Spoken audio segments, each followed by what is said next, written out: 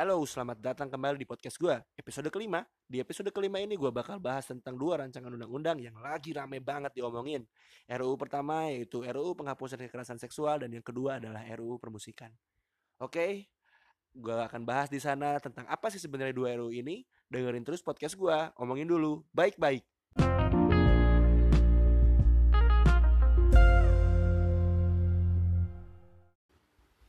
Ya, RUU pertama yang bakal gue bahas di episode kali ini adalah RUU penghapusan kekerasan seksual. Yang rame di Twitter dibahas dengan RUU PKS. Banyak banget orang salah dikira RUU PKS ini RUU terkait dengan yang diajukan oleh Partai Keadilan Sejahtera. Salah, RUU PKS ini adalah RUU penghapusan kekerasan seksual. Kenapa sih gue pengen bahas RUU ini? Jawabannya adalah karena banyak banget orang yang salah paham. Selain RUU PKS Partai Keadilan Sejahtera, banyak yang langsung jump to conclusions apakah RUU ini pro-Islam atau tidak. Terkait dengan statement orang yang banyak bahwa janganlah dukung RUU ini karena ini akan melegitimasi zina dan juga mendukung LGBT. Setelah gue baca dokumen resminya dari web DPR RI, gak ada sama sekali bahas tentang legitimasi zina dan LGBT. So, di sini, kenapa gue bahas ini? Gue mau coba menjelaskan tentang apa isinya supaya orang lebih tahu dan akhirnya bisa menimbang dengan lebih objektif apakah RUU ini layak untuk dibahas oleh para anggota DPR RI sebelum mungkin bisa disahkan. Oke, mari kita mulai dengan poin pertama. Kenapa RUU ini penting? Gue bahas dengan adanya perluasan definisi kekerasan seksual pada RUU ini. So, sebelumnya apa sih definisi kekerasan seksual itu? Ada 3 poinnya. Yang pertama, hubungan seksual didefinisikan sebagai aktivitas di mana terjadi masuknya penis ke dalam vagina. Vagina itu diatur dalam KUHP. Poin kedua, perkosaan dan eksploitasi seksual aja yang dibahas untuk anak usia di bawah 18 tahun. Itu dibahasnya di Undang-Undang Perlindungan Anak. Yang ketiga, kekerasan seksual hanya bisa terjadi dalam satu atap atau dalam lembaga rumah tangga alias di rumah. Itu dibahas dalam PKDRT terkait dengan pengaturan kekerasan dalam rumah tangga.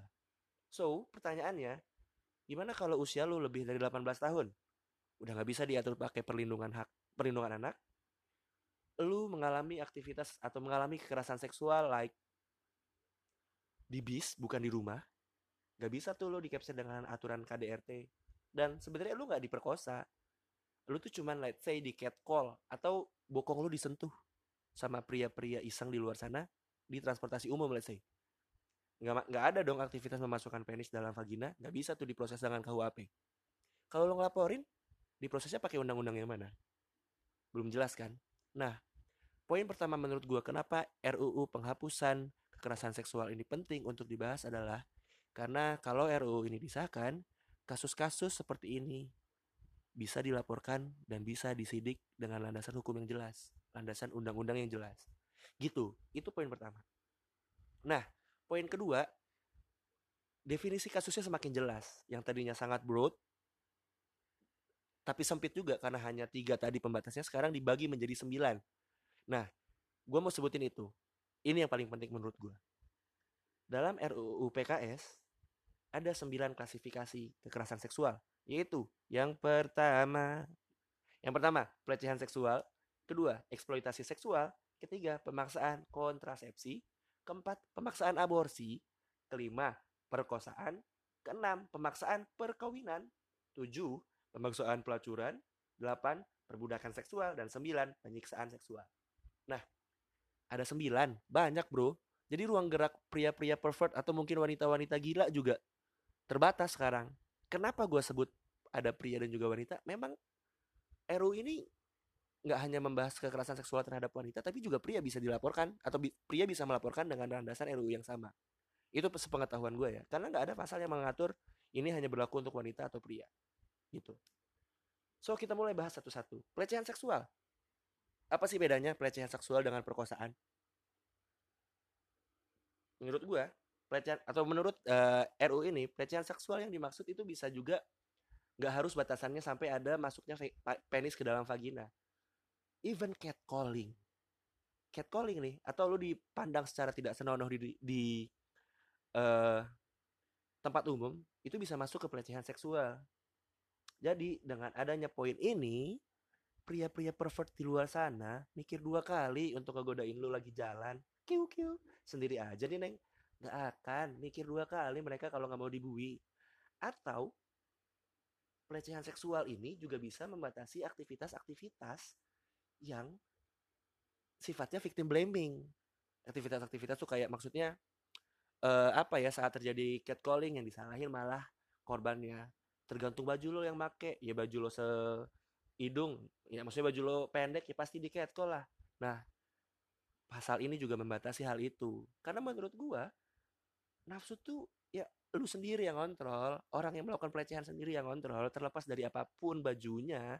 Kalau otak lo ngeres, ya sampai kapanpun lo akan melakukan pelecehan, gitu.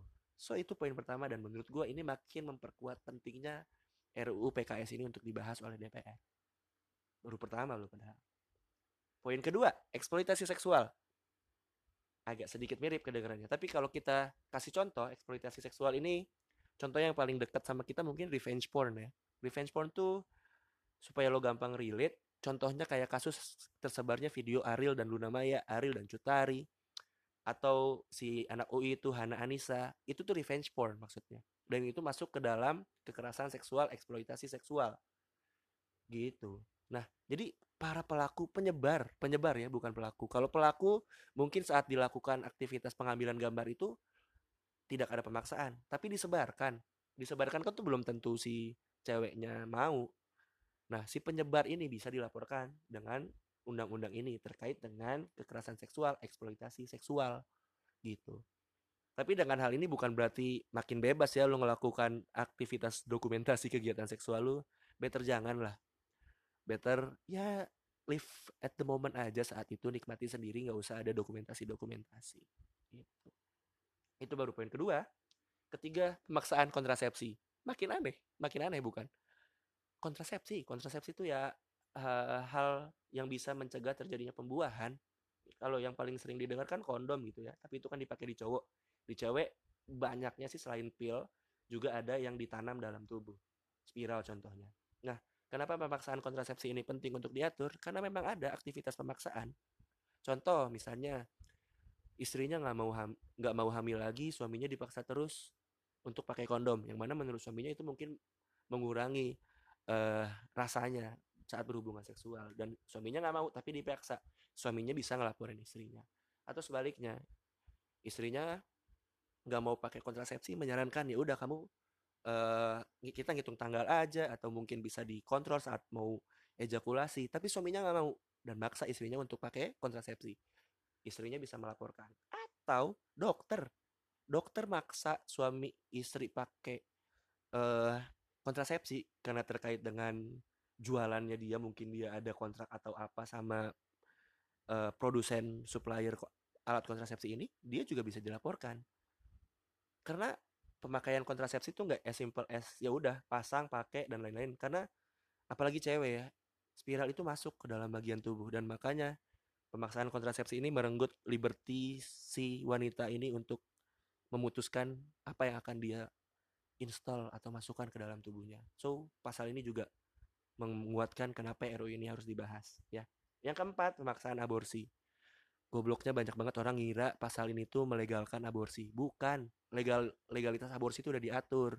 Kalau misalnya korban pemerkosaan nggak sanggup untuk mengurus anaknya, makanya memutuskan untuk aborsi. Di sini pemaksaan aborsi yang diatur. Jadi kalau misalnya ada orang yang tidak ingin aborsi tapi dipaksa aborsi, silakan untuk melaporkan pelaku pemaksaan aborsi itu dengan landasan undang-undang ini. Itu bukan legalisasi aborsi, salah. Tuh. Kelima, perkosaan. Nah, untuk perkosaan khusus terdapat perluasan makna, nggak cuma penis masuk ke vagina, tapi juga dubur, or anal sex atau oral sex ini bisa juga dilaporkan. So makin luas. Jadi orang yang melakukan pemerkosaan nggak bisa lagi membedakan, nggak bisa lagi membela diri, maksud gue dengan enggak, saya nggak lakukan penetrasi penis saya, tapi misalnya lo minta di oral sex, itu juga bisa masuk ke dalam pasal perkosaan gitu. Makin kuat dong, makin hati-hati orang sekarang. 6, pemaksaan perkawinan. Ini yang menurut gue salah satu yang paling penting. Banyak banget loh keluarga miskin datang dari perkawinan yang dipaksa. Belum siap secara finansial, belum siap secara ekonomi. Orang tuanya nggak mau lagi menanggung hidupnya si anak wanitanya, disuruh nikah dengan siapapun itu di desa, bernikah dan akhirnya keluarga miskin. Jadi kalau ini dibatasi, ya menurut gue juga bisa menjadi metode pencegahan pertumbuhan penduduk yang ujungnya juga kemiskinan sebenarnya. Penting banget menurut gue ini. Yang kedua, kenapa pemaksaan perkawinan ini penting? Justru hal-hal yang secara nggak langsung mengakali aturan agama, contoh kawin kontrak, itu juga dibatasi dengan hal ini. Karena bisa jadi itu terjadi pemaksaan. Pemaksaan si anaknya untuk dikontrak, untuk menikah. Ini juga bisa dibatasi. So menurut gue ini salah satu hal yang makin membuat gue yakin RUU ini harus dibahas. Bahkan disahkan. Ketujuh, pemaksaan pelacuran. Kemarin lagi rame menjemput rezeki 2019. Kenapa sih Vanessa Angelnya nggak bisa dipidanakan? Karena memang yang dibahas atau yang sekarang ditindak itu memang harusnya yang melakukan aktivitas pemaksaan pelacuran. Mungkin saja si Vanessa Angelnya ini belum tentu dong mau dilacurkan, tapi germonya memaksa untuk dia melacur. Nah, kenapa yang diproses lebih awal itu si germonya ini? Itu landasannya kenapa eh, pemaksaan pelacuran ini masuk juga ke dalam kekerasan seksual. Karena belum tentu semua pelacur itu willing, bisa jadi dipaksa. Karena ada banyak hal, keluarga ditahan lah, hutang lah, dan lain-lain. Gitu. Orang-orang yang melakukan tindakan kekerasan seksual ini bisa melapor. Kedelapan, perbudakan seksual. Mungkin lu nggak bisa relate, karena memang gue juga baru bisa relate setelah baca. Yang dimaksud perbudakan seksual ini adalah misalnya ada toxic relationship yang memaksa pasangannya melakukan aktivitas-aktivitas seksual yang tidak dikehendaki. Contoh nyata, atau bukan contoh nyata, contoh yang paling gampang kita relate mungkin adalah 50 Shades of Grey. Kalau misalnya nih siapa namanya gue lupa, si ceweknya ini nggak mau melakukan aktivitas-aktivitas seksual tersebut, Mr. Grey-nya bisa dilaporin. Gitu kasarnya bro. Oke? Dan terakhir, penyiksaan seksual. Ini yang paling unik dan baru pertama kali gue dengar, gue baca. Contohnya yang dicantum, yang banyak orang bahas adalah kalau misalnya ada pelaku perampokan, pelaku pencurian, atau mesum, lo tangkep, dihakimi sendiri oleh warga, ditelanjangin sama itu warga, diarak keliling kampung, yang ketangkep ini berhak melapor dengan pasal kekerasan seksual, penyiksaan seksual. Menurut gue ini juga bagus ya. Jadi orang-orang Indonesia tuh lebih lebih bisa kontrol emosi, nggak main hakim sendiri, karena lo bisa dilaporin dengan pasal penyiksaan seksual gitu. Nah, udah 9-9-nya gue bahas, dan menurut gue gak ada yang mengendorse aktivitas LGBT atau melegitimasi zina ya, gak ada. Kalau kalian masih penasaran, kalian bisa langsung kunjungin web DPR RI dan download langsung dokumennya, naskah akademisnya, baca di situ sendiri. Semoga yang gue bahas di sini mencerahkan kalian dan menjawab beberapa pertanyaan kalian tentang RUU ini. So far menurut gue RUU ini layak untuk dibahas dan mungkin harus disahkan oleh DPR, sorry. See you on the next sessions guys. Bye.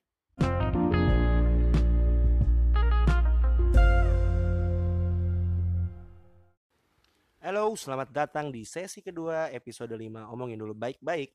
Ya, RUU yang mau gue bahas berikutnya itu RUU Permusikan ya. Gue mungkin bukan musisi tapi penikmat musik.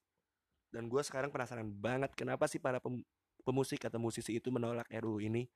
Katanya banyak yang bilang bahwa RUU ini cenderung menunjukkan bangkitnya Orde Baru.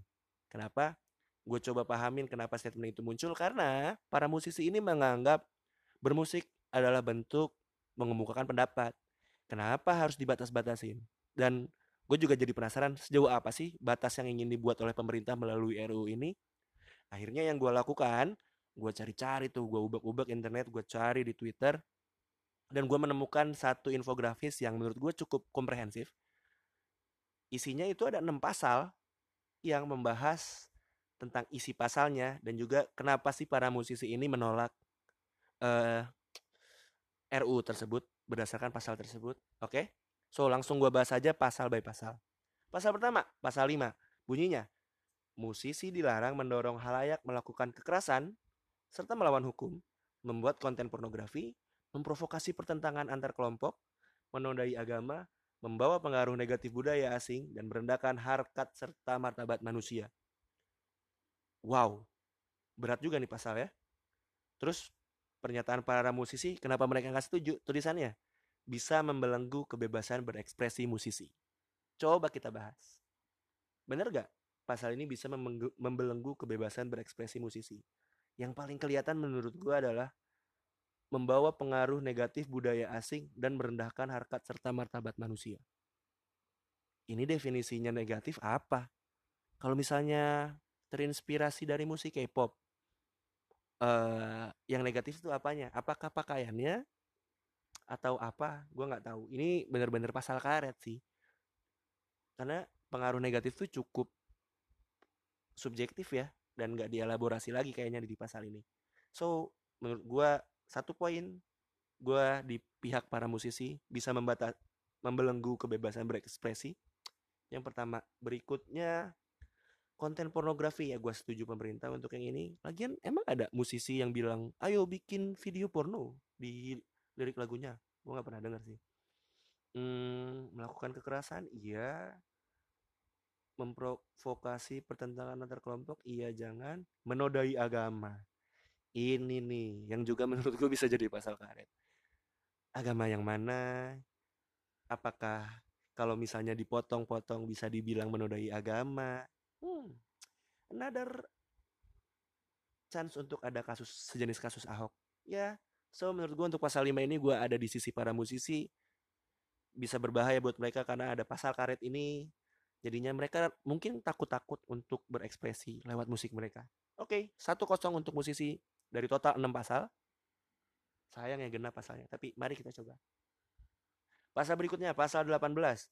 Bunyinya, pertunjukan musik melibatkan promotor musik dan atau penyelenggara acara musik yang memiliki lisensi dan izin usaha pertunjukan musik sesuai dengan ketentuan peraturan perundang-undangan.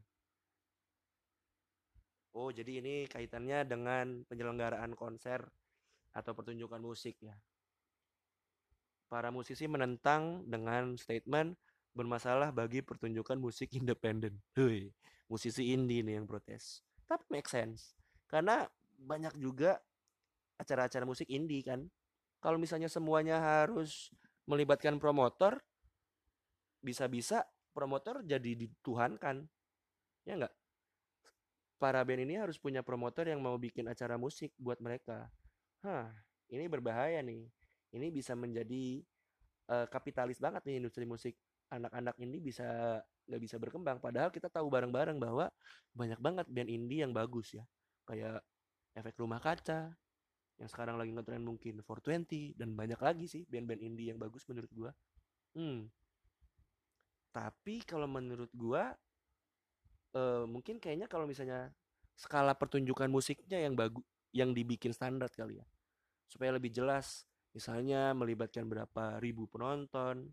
Karena to be fair, kalau misalnya acara musik indie nggak pakai promotor, terus penyelenggaraannya jelek dan penonton yang dirugikan, itu juga bisa merugikan halayak ramai. Dan kalau misalnya diatur dengan undang-undang akan sangat bagus. Jadi menurut gue pasal ini gue netral. Nggak deng, kalau begitu gue lebih ke arah promusisi. Promusisi. Karena ya itu bisa menahan laju pertumbuhan atau perkembangan musik Indonesia nantinya. Tapi mungkin pasal ini bisa diperbaikin oleh pemerintah supaya musisi mau. Dilimit aja pertunjukan musik yang harus melibatkan promotornya supaya nggak kapitalis-kapitalis amat. Oke, so 2-0 untuk tim musisi. Pasal berikutnya itu pasal 19. Bunyinya, promotor musik atau penyelenggara acara musik yang menyelenggarakan pertunjukan musik yang menampilkan pelaku musik dari luar negeri wajib mengikut sertakan pelaku musik Indonesia sebagai pendamping. Musisi Indonesia protes dengan statement terlalu memaksa. Belum tentu musisi luar negeri mau berdampingan dengan musisi lokal. Saya setuju. Saya setuju. Saya setuju.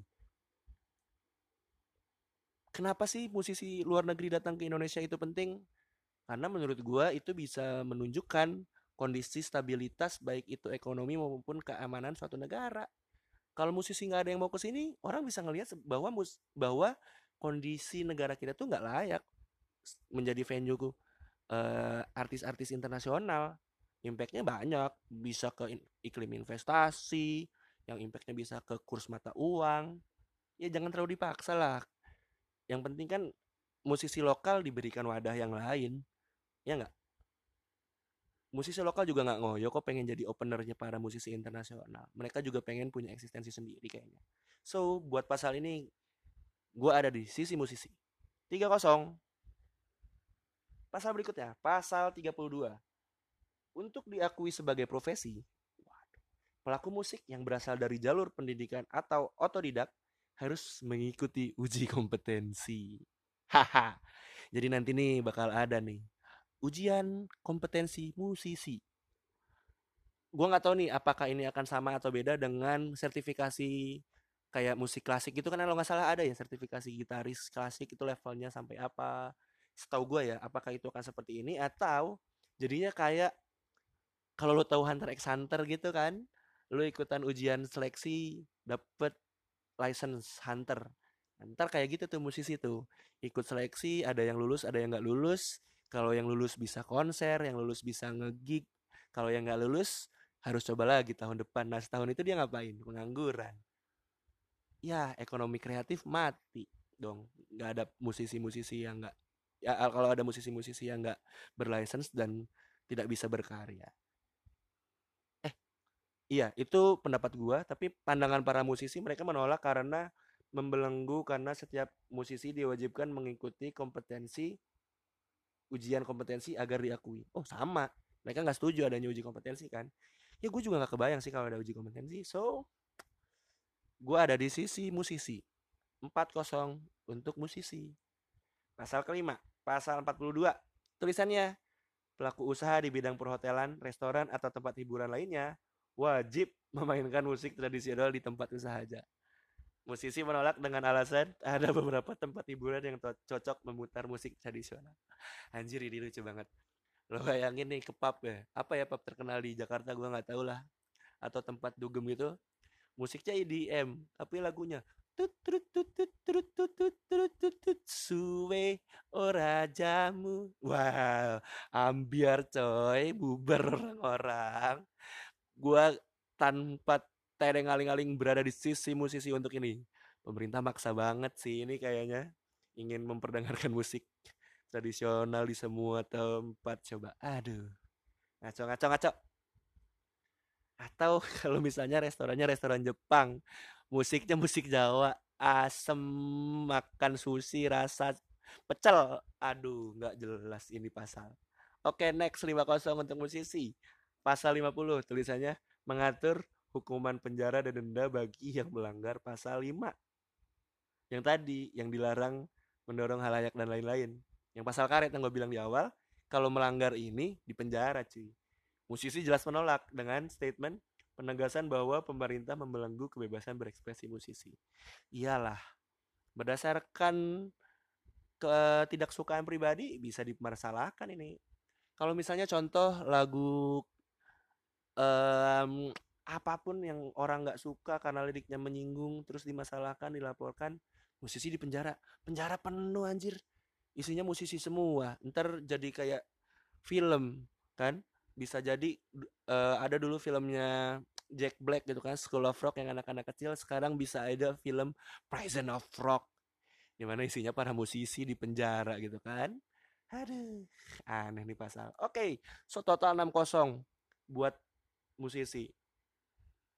Untuk merangkum pembahasan gue tentang RUU Permusikan ini, menurut gue RUU ini tuh setengah jadi lah, tiba-tiba pengen dimunculin. Menurut gue ini kayak udah mau selesai kali ya masa jabatannya. Aduh kita belum memunculkan RUU apa-apa nih, ya udahlah munculin aja RUU Permusikan. Aduh DPR. Pantesan aja ada statement yang bilang bahwa DPR 2014-2019 adalah salah satu DPR dengan performa terburuk. Ya ngelihat produk rancangan undang-undangnya kayak gini, gue makin setuju. Oke anyway, itu tadi pembahasan gue tentang RUU Permusikan. Thank you udah dengerin. Bye.